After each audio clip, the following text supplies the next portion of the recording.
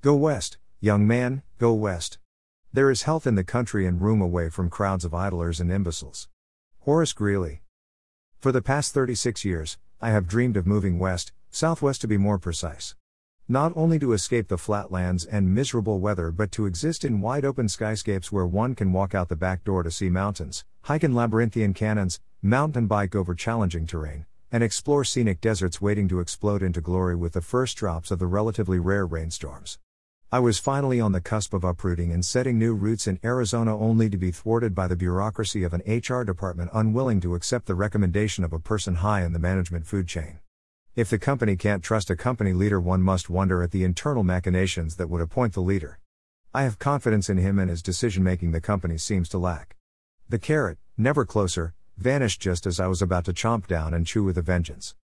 With my Midwest exit strategy extinguished, new plans must be created, examined, refined, placed upon the first star I wish upon tonight.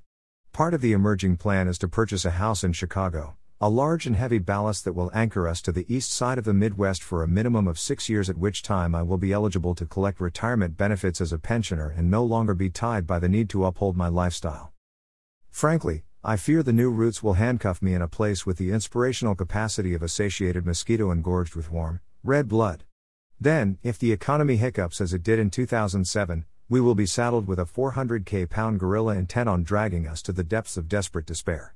I would not be surprised if my half-life fantasy of Southwest living never comes to fruition. Still, I will go forward with our new plans, hoping for the best, for optimism is oxygen to my soul. I couldn't survive any other way. Sweet dreams are made of this.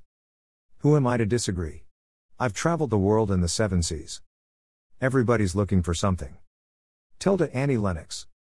The Southwest has long been an emerging poem pulling my soul into fantastical dreamscape futures, into my fourth world along with the Hopi, the Navajo, their Puebloan progenitors, where I would, like them, finally become fully human.